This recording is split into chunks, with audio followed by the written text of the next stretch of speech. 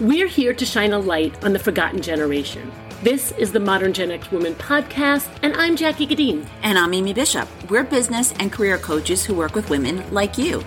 And we are pissed. You should be too. Because we have not been seen or heard, and that changes now. Listen up, because we're going to share with you insights and ideas to make these years our best years. F you, midlife.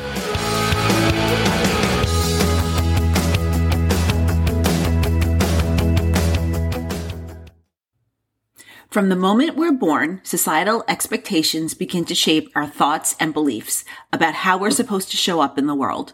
As girls, we're taught to be polite, stay quiet, be calm, don't make others feel bad, and don't show off. We're encouraged to suppress our voices, not take up too much space, and keep our ideas to ourselves. This week, Jackie and I are going to uncover the hidden truths around the good girl epidemic, explore how it impacted us as young girls, and how, even today, those beliefs can rear its head in the most inopportune times, holding us back and sometimes keeping us stuck. Just like Mimi, you just got stuck on your last word. Hello, everyone who's out there listening to us. We are excited to have you with us, and we're kicking off the summer this week. This is officially right after summer solstice, this episode. And right, the real summer solstice. The real summer solstice, and it's happy.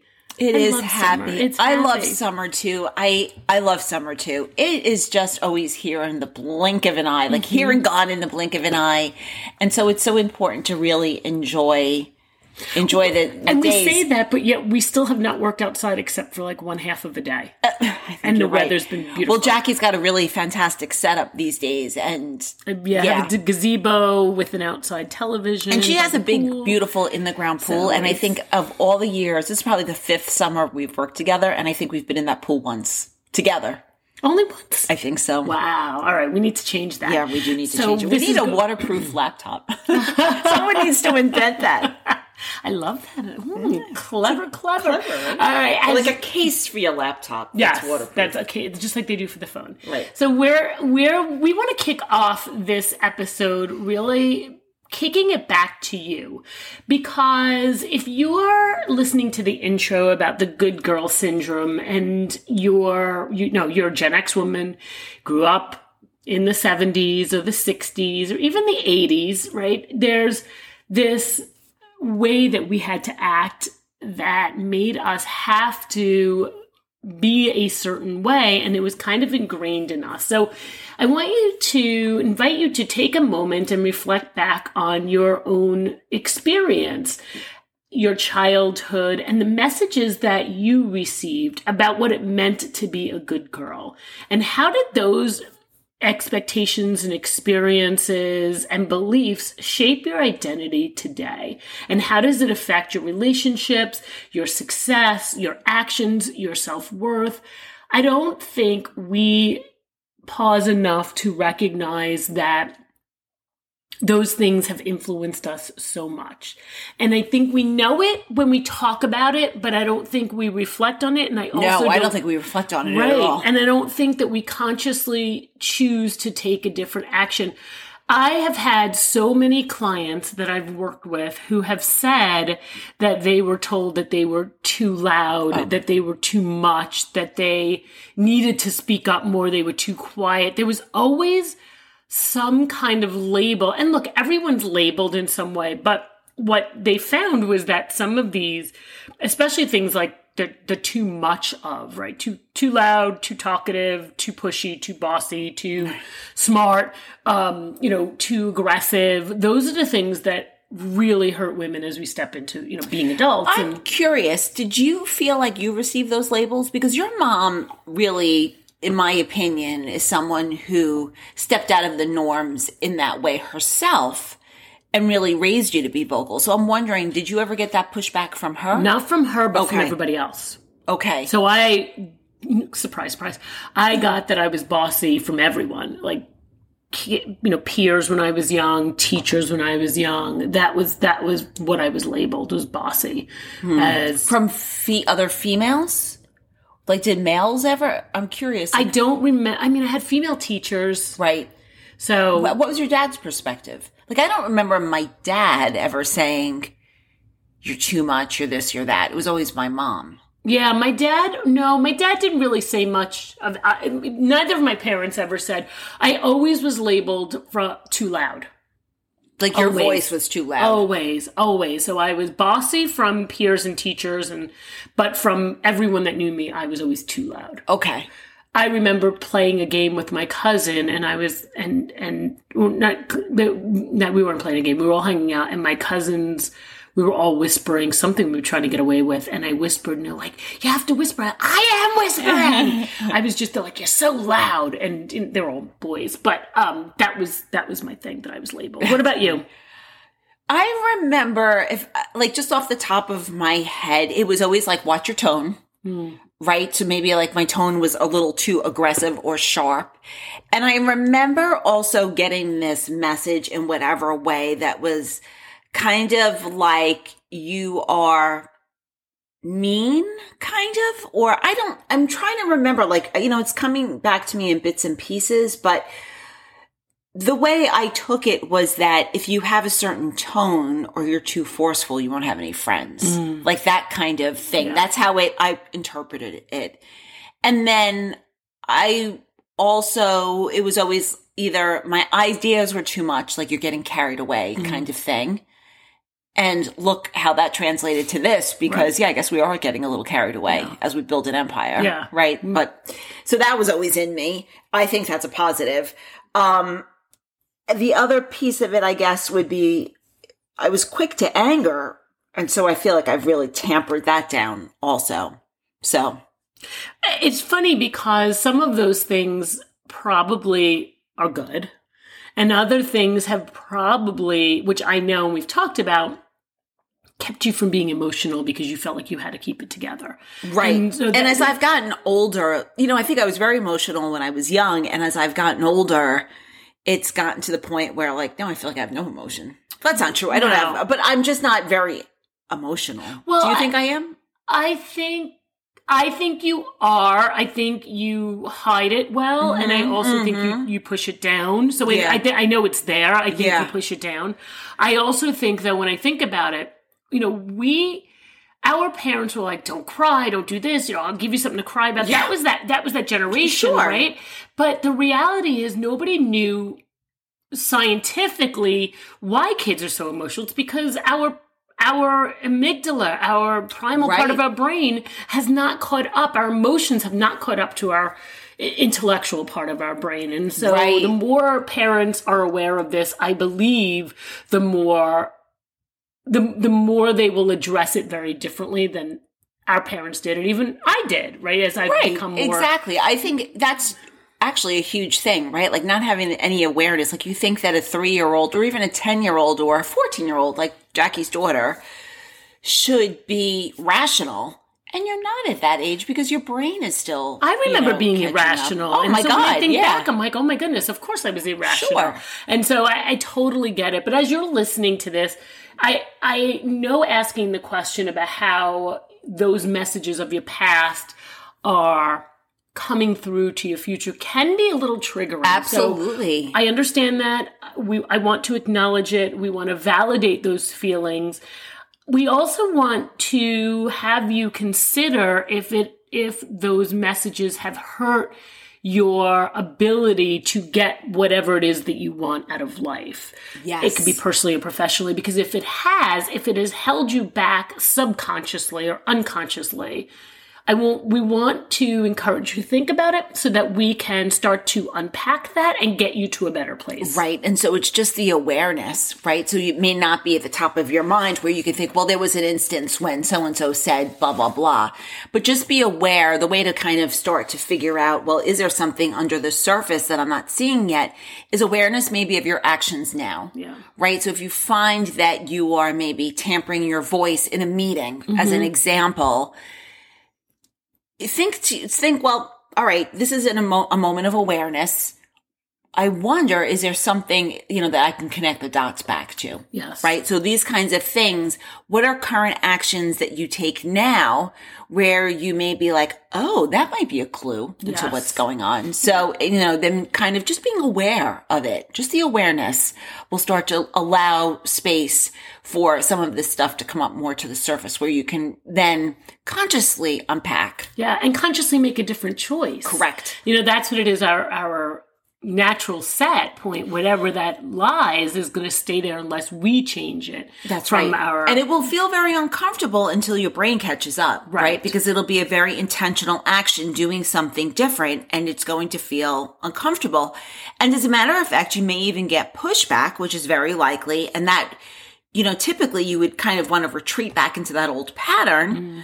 But again, make that your cue that nope, doesn't have to be this way. Yeah. Right? And stick to your ground so that you can go toward it, whatever, your goal is. Yeah. I want to talk a little bit about this good girl syndrome in the sense that I'm going to admit that I was a good girl. I was so so let's back up. Yes and no, I was a good girl. I was raised Catholic and went to Catholic school. So I think it's one of the reasons why I had this good girl kind of persona going on. And I was also an only child. I still am an only child, obviously. And it made it hard to not be good because I always felt this, and I've said this before, this pressure to, if I don't make my parents proud, there's no backup kid, right? There's no one else for them to hang their hat on. But I also know, and this is what's really interesting, that there were parts of me that weren't so great. Like I was very insecure as a kid, and I was a little mean as a girl. And I mean it from a sense of, this is like, I'm totally being vulnerable here, but I think I was 8 or 9 and we were walking around Modell's. There was a Modell's. I remember Modell's. Which is like a Target today or a Walmart today where it has like a little, not as nice, but like a little of everything, right? Yes, yeah. Toys and clothes and all. It had everything, yeah. So was that just a Long Island thing, Modell's? I don't know. Yeah. I don't know. Isn't it now a sporting? Or that's gone too. Okay. That's gone too. Okay. Sorry, tangent. Yes. So, but I was walking around and I had an ice cream in my hand. My mom bought me an ice cream. And I remember seeing these 2 kids and they were standing there with my ice cream. And I purposely slowly ate my ice cream in front of them, knowing that it was making them upset. And that's a really weird thing that I did. And I don't know why I did that. I might have been younger than I might have been 5 or 6. But that's just weird. But anyway, all in all. That's not weird. So I have a very quick but funny story. So my younger sister's 10 years younger than me. She passed away. But when I was 13, my mother picked me up from school because I was sick. And these are the days where the kids could sit in the front, right? Mm-hmm. So my sister was 3 and she's in her little seatbelt in between my mom and I.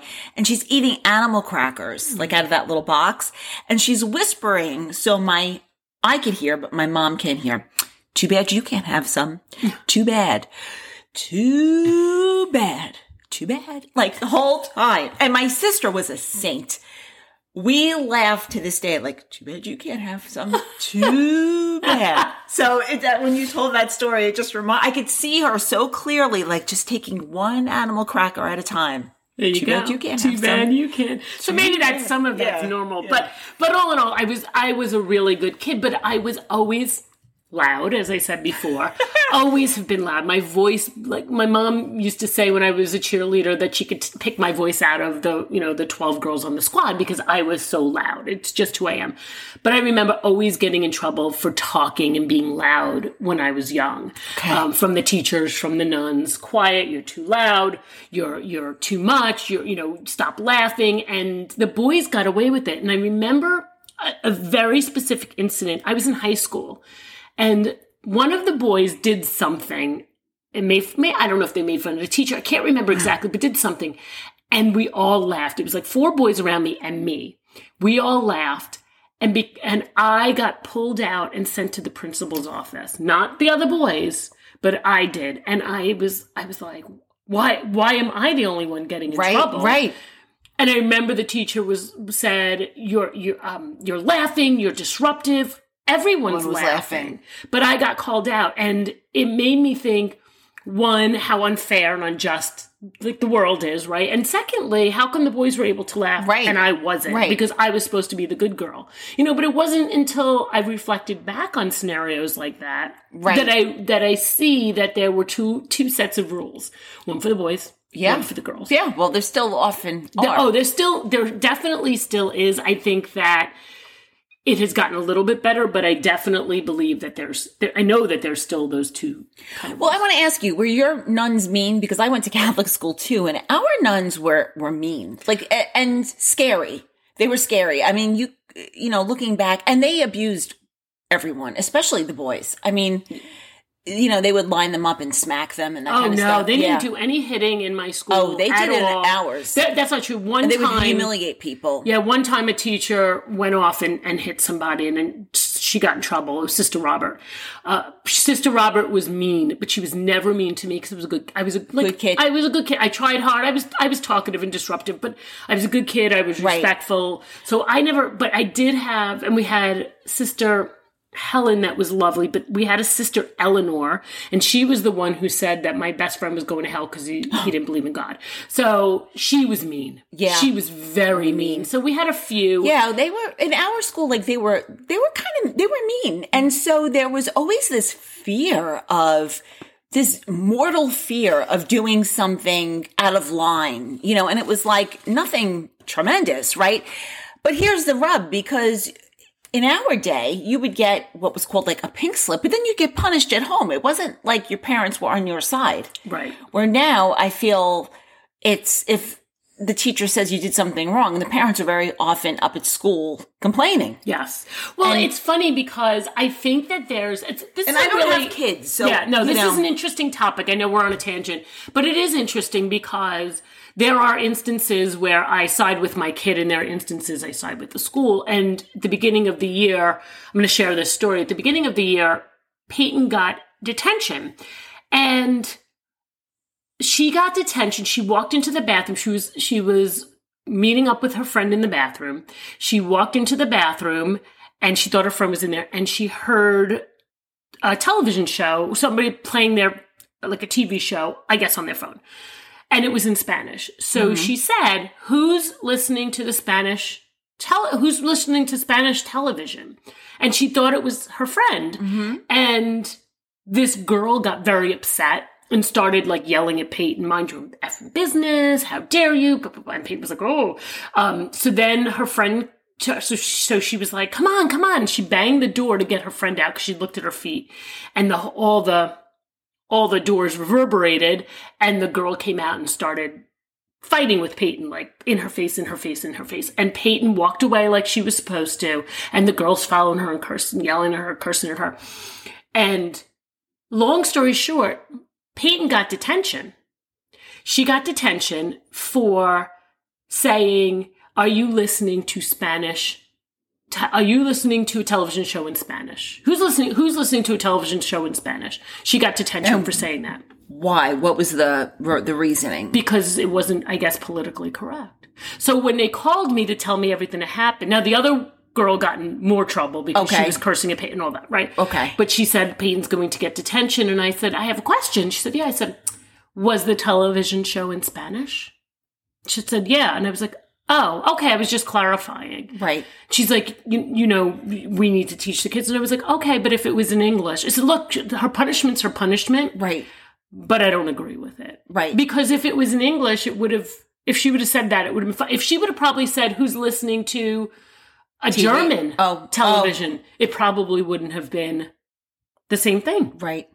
And so there's this sometimes off on a tangent, but sometimes it's a little bit like, but it's to the point of that sometimes I do go back. Yeah, the parents pushing back. And, I think of the circumstances that happened back there. There were a lot of circumstances where the parents should have pushed back, but they were probably also my mom raised. Always pushed back. Your mom, see, my parents did my not. Mom always pushed back. Yeah, I think your mom is an outlier there. She is. Yeah, she is, and she didn't push back if I was wrong. She pushed back when she knew I was right. Right. Very different. But I think the parents were just kind of, at least my parents. I'm speaking for my parents. Were kind of like don't make waves people.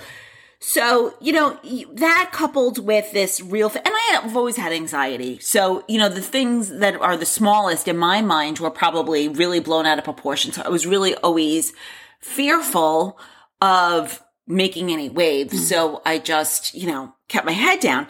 Now, this is interesting. I think I've not grown out of it, but I have overcome a lot of it. But this is interesting. A couple of weeks ago, Jackie and I were at a networking event, and this woman literally pushed me out of the way I was talking to someone, and she physically pushed me out of the way. And she was little. She was little, small. and I'm tall. She was like 5 feet. Right. And I'm like, and she was older. And I had heels on. So when I have heels, like I could be close to 6 feet sometimes. I'm tall, right? She pushes me out of the way to say goodbye to the woman I'm actively having a conversation with. And I didn't say anything. I was like, whatever. Like, and Jackie's like, and I just said, I can't believe she did that. I didn't say anything to her. And to me, it was just like, whatever, but I wonder also if that is just part of the conditioning from the good girl. Right. There's another quick story I want to tell you.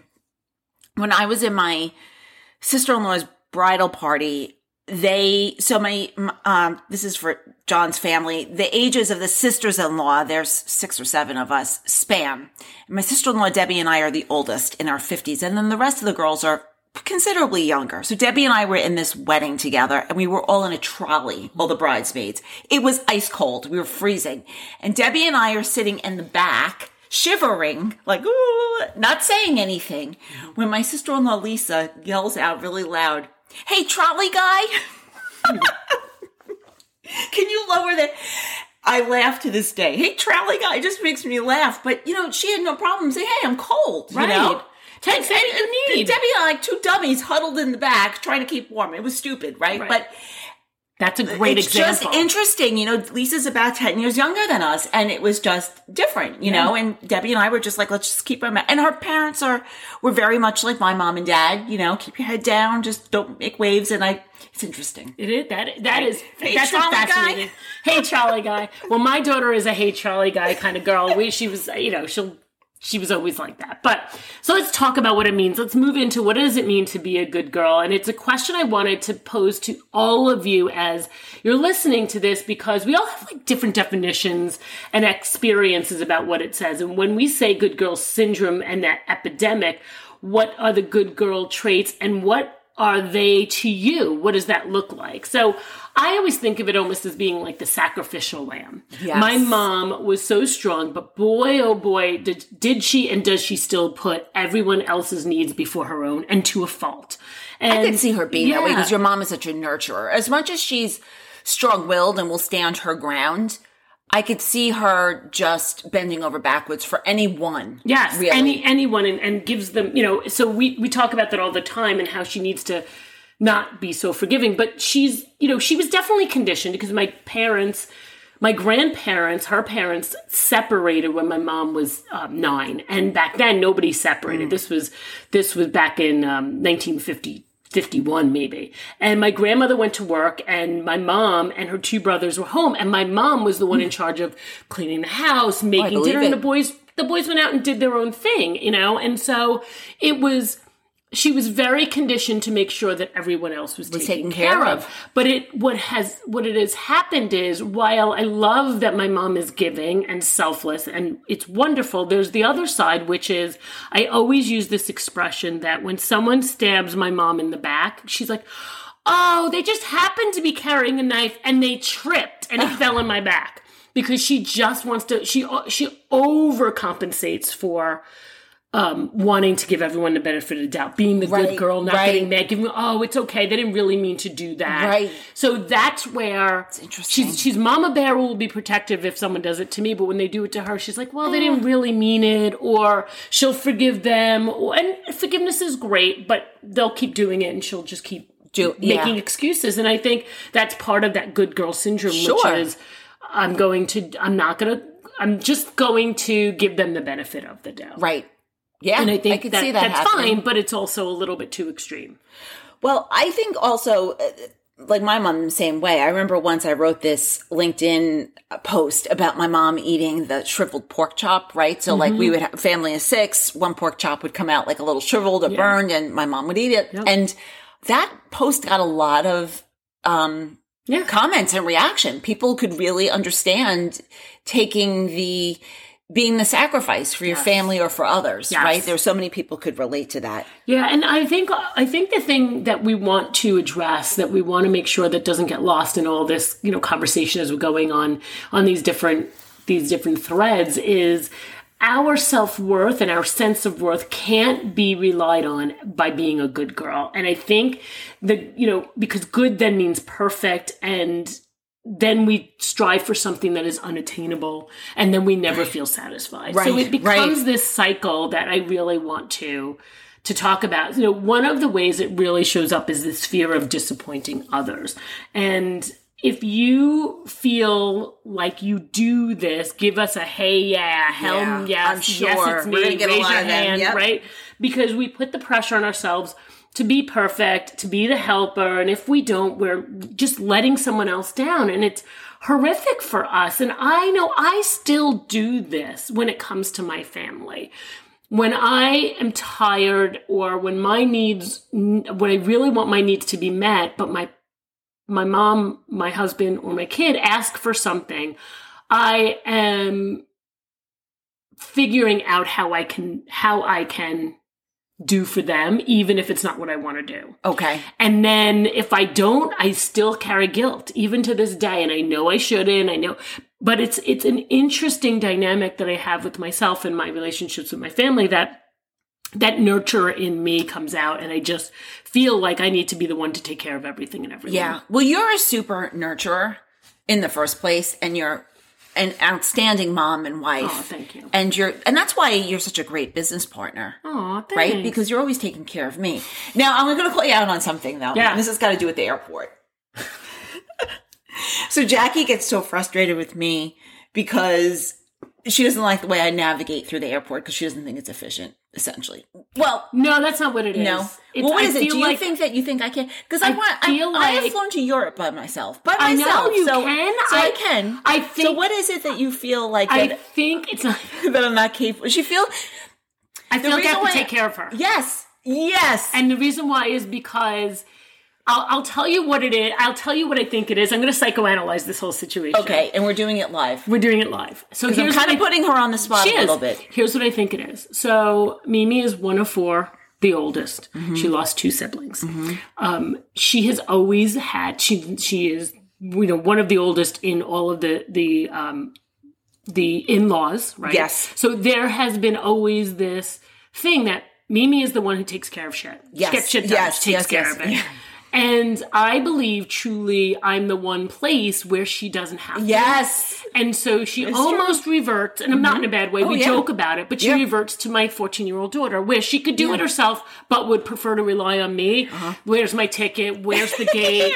Where should I go? Do I have to go? Do I have time to go to the bathroom? And so that's what it is. And I actually, we joke. Sorry, I just want to finish this thought. Mm-hmm. We joke about it, but I feel very honored that Mimi allows me to take the lead in those situations, because I know it's not her comfortable place. No. But it's also a relief for her to not have to be the one to plan the last time we traveled, I did the itinerary, and it was like a relief for her. Yeah. And so I know that while she likes to do it and be organized, it is a relief when someone does it for her. You psychoanalyze that perfectly. And it's kind of like the collision of these two factors for the two of us. Jackie just being a great nurturer, and me just being like, I could be like a 14-year-old.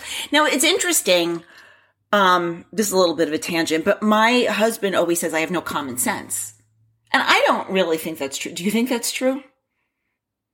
I don't think you don't have common sense at all, actually. I do or I don't? You do have common sense. I don't think you don't have it.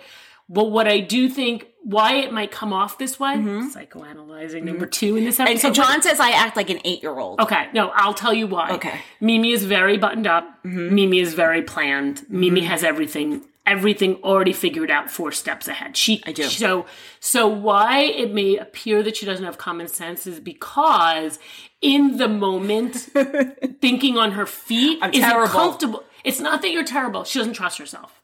And it's not comfortable for you. Yeah. And when you trust, because I feel like I always have to plan everything, and then I trust myself. Right. Interesting. Yeah. So this is a great episode.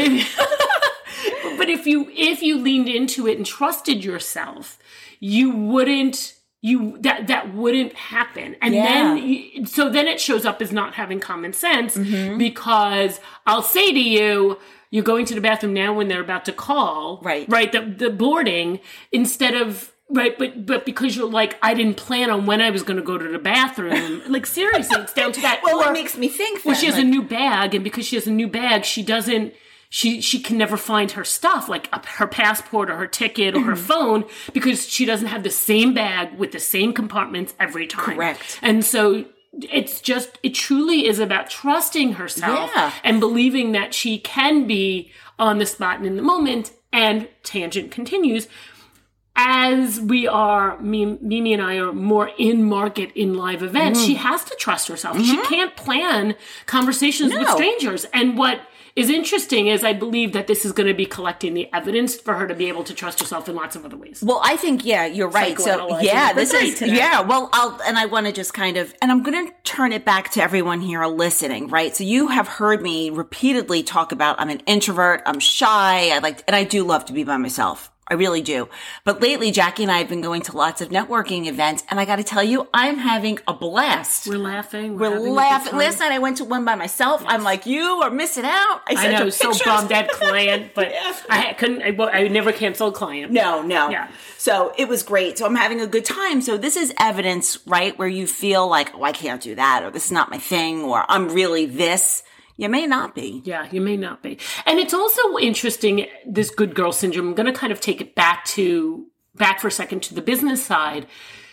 We as women need to be comfortable asking for what we want and asking for how we can do business with people. You know, whatever that looks like. And often it's like, oh, it's a relationship. Yes, it's a relationship and we're building relationships, but it's okay to say, this is what we do. Does your organization have a need for this? And that's the next level of, that's not being a good girl, but I think a lot of times we confuse that. So I just wanted to right. Well, it falls into like, oh, I have to be polite. Yes, I have to be polite. There's like certain, there are certain ground rules. So, one of the other things I want to touch on is this inauthentic. Or in being inauthentic, because the pressure to be good can lead to us as women really suppressing our authentic selves. Can we show up as almost replicas of what people want us to be and what they expect of us? And then we lose ourselves in that. And our own desires are minimized and our ambitions are squashed. And I want to say you need to decide and like, what is it that I want? And I am going to do and go after that without thinking about how that's going to affect anybody else. And to that point of us building this empire, I know building this empire is going to take a toll on my family. And it has taken me a lot of work to come to the comfort level of saying it's going to be okay. They can figure it out. They can figure it out. The other thing is also sometimes that makes other people uncomfortable. Yeah. Right? So you say to someone, oh, what do you do? Well, we're building an empire. Like, who do you guys think you are? Right. Right? Or, why shouldn't Jackie should just take care of her kids and not be, so ambitious and all this kind of thing, right? And it's really leaning into knowing that, like, we're probably judged by some people that we want that. The other thing is, I think this need to be the best parent, the best, friend, the best this, that, the other thing, leads us very often to a place where we're giving to everyone else. And then, like, we look up and we're in this place and you're like, how the hell did I get here? Yeah. Right? Yep. And it's, it's just like, I feel like life chips away at you so much that you become like a statue and you don't even have a fig leaf anymore. Yeah, that's exactly right. So some of the other things that happen when we have this good girl syndrome and it becomes an epidemic is we have limited career opportunities because we don't want to rock the boat. We don't want to raise our hand. We don't want to make people uncomfortable. We don't want to negotiate. And that's been holding us back. The other thing is we give success away. So I had a client of mine when I used to work at Ad Age who ran a tremendously large marketing company for a big company, and she was always giving away accolades to her team. And interestingly, I had a meeting scheduled with her, and I walk in, and she's not there, and this other woman, her boss, is in the meeting. And I said, "Oh, what happened to?" I'll call her Allison. "What happened to Allison?" And she said, "Oh, well, we eliminated her position." So we went through the whole meeting with her team, and afterwards she's walking me out. I said, "Oh, I'm really sad to see that." She said, "I tried to fight for her, but she kept talking about everything her team had done, and my boss and the CEO couldn't see what she had done." And so she ended up talking herself right out of a job because they couldn't see the value in her very big salary. So you have to be really careful about that. And that really goes hand in hand with not self-promoting, Yes. right? So this has got lots of different layers to it, but there's a piece of it where we don't want to be seen as bragging, right? The other piece of it is sometimes you don't want to make others feel bad. My best friend, I remember once, and I've shared this on the podcast before, she got a 4.0 like in graduate school in a hard program, and her mother's response was like, "Well, let's not make a big deal out of this because we don't want to make your brothers feel bad." Really? Right. You know, I remember I got a scholarship, an academic scholarship, but it was a partial scholarship. And I was telling my grandparents, and my mother made sure to tell them it was just a partial scholarship. Like, you know, because you don't want to make it sound like it's more than you are. Right. And, you know, recently I did something that I was proud of. So I reached out to someone I haven't seen in a long time and asked for business, pretty much. And I was really proud of myself for that move, for the way I handled the conversation, all this stuff. And later on that week, I was having drinks with a friend, and you know, we're talking about business, how are things going? And I had told him, like, you know, this is what I recently did, and I said, you know what, I'm really proud of myself. Yeah. And I was proud of myself for saying, and I'm proud of myself for doing it, because it was something that was a little ballsy, I guess. And I'm glad I did it. Yeah. So it's important to really be patting yourself on the back. And also, you know, a lot of times we do talks on how to self-promote. This is something that we do workshops on pretty often.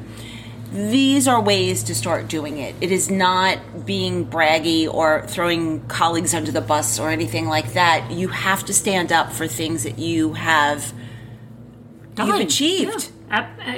And let everybody know, because nobody's really paying attention to you. Nobody knows what you do on a daily basis. Yeah. You know, one of the things that it really hurts is how many of you listening have stayed in a situation or a circumstance longer than made you happy because you knew changing would hurt someone else. I can hear you all screaming through the podcast. Even though this is a one-way medium, I can hear you all doing that. It is so common. You could stay at your job. You could stay in a friendship. You could stay in a relationship. You can stay, even connected to siblings or parents that are toxic. Right? We do these things because we don't want to hurt other people, or because we feel like we want to protect their feelings, but yet it's killing us on the inside. So you can be faking it on the outside, but if you are dying on the inside, what is the point? Right. Well, it goes back to being inauthentic. Yes. Right. I remember once I had a boss whom I loved, and she was going through a really tough time, but at the same time I was thinking about leaving because I wanted to make more money, and that's really the best way to make money. And I remember thinking, that was very much in my mind. Like, I can't leave right now because she's struggling in the department. You know, I really stepped into that leadership role. And speaking of leadership, another mistake I would make is very often I would take the burden of the work on, right? I didn't want the others to have to stay all night, or, you know, I'll do it. Yeah. And I don't think that's a good leadership tactic, actually. It's actually a terrible leadership tactic, because it's not...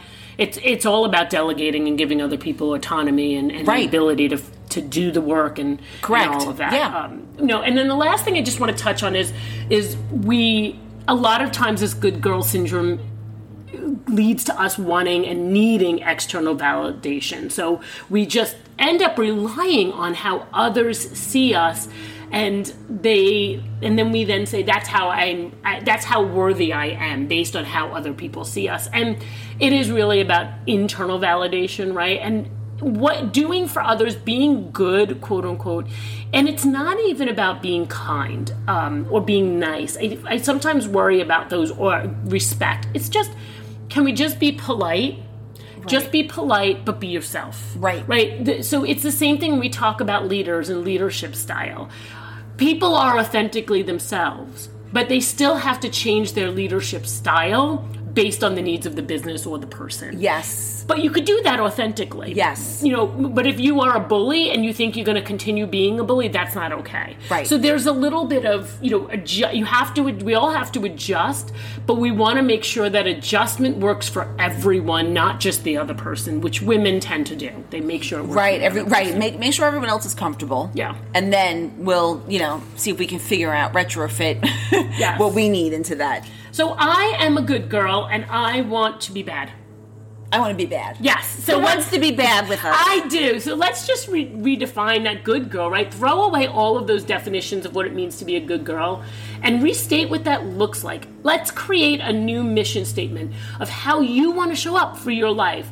Write it out and put it on a piece of paper. If you find yourself constantly being the yes girl, constantly saying you're sorry, if you're one of those women who say you're sorry and you don't do anything wrong and you just, I'm sorry, really think about that and what is it you want to show up, because if you can reframe your thoughts, you can stop morphing and molding yourself into what other people want or what you think is expected of you as a good girl, because I have to tell you, bad girls are pretty awesome. Yeah, we're not talking about mean girls. We're talking about bad girls. And bad girls are usually the ones that are a little edgy. Yeah, you can be edgy. It's bold. It's right. Be bold. It's okay to put ourselves first. Yeah. It's okay to put ourselves first. And it's okay not to think about everybody else with every decision we make. And I'm not saying you become a narcissist, right? There's a big difference, but there's a spectrum. And I think if there was the good girl syndrome is the opposite spectrum of a narcissist, and it is just as detrimental to you and to everyone around you. Right. Because you're showing up in ways that really isn't helping anyone. I'm going to even one-up this whole idea of this mission statement. This is like my cup of tea. But, you really want to use it as your North Star. But really think about, when you think about this mission statement and how you want your life to be, you have to think about how you have to show up differently. And what's the gap between where you are now and who you have to be to execute on that mission, essentially? And think about it on a regular basis. I do this every morning when I journal. I'm like, okay, what do I got on deck today? Like the other day when I went to this networking event by myself, I was like, all right, I really don't want to go by myself. I really prefer Jackie to be there with me. But this is a great opportunity to step into the person I need to be to create an empire. Yep. Right? Yeah. And so then now I switch the whole thing, like, oh, this is an opportunity. This is fun. Like, I get an opportunity to take one more step closer to where I want to go. It really changed the perspective and made me feel more aligned with what I want. Yeah. And so just remember that just by being, you're not good, right? We're all good people. It's just about making choices that are good for everyone, not just everyone and else. I just want to add also, just beware, of the people that will, these things are going to come out of the woodwork that will try to keep you in that good girl container, whether it be people, circumstances, someone makes an off comment, and you be careful not to take it as evidence that you should stay in that small shell, right? Because in the beginning, it's really going to take a lot of your energy and effort and awareness to break through the discomfort. And it could be very easy to be like, it's not worth it, but it is worth it. And the more you do it, the more now it becomes the norm. I think back when I started my business 5-6 years ago, before even Jackie, the things I do now, I would have been terrified to do. Right. And now I don't even bat an eye, right? It's just who I am. And we are changing as humans. We need to change into who we want. And so, the reason why we thought this episode was important to do for you as you're listening and we're getting to the end of this is because we believe that this good girl is an epidemic, just like COVID, right? Yeah. And it spreads, and then it becomes something that keeps us stuck and keeps us from getting to what we want. And we don't want this to be an epidemic anymore, especially for Generation X women. So remember to shift that perspective, to go out, to do something bold. You're not too much. You're not too loud. You're not too anything. Just love yourself. And if you want more inspiration, we encourage you to go to our website, moderngenxwoman.com, and download Gen Next, which is our magazine for you. And we go through lots of digital magazine. It's fabulous. We talk about everything from menopause to fashion to work to relationships and everything dating, in between. Yes. All that stuff. It's great. It is great. All right, ladies, until next time. Cheers to your magnificence. Modern Gen X Woman is the podcast created with you in mind. If you're inspired by this episode, please leave us a review. It's so important. Look, we know it's not easy for you to stop and go over and leave a review, but it is so appreciated by Mimi and myself. And it really helps other amazing Gen X women like you find us so that they too can become the modern Gen X woman.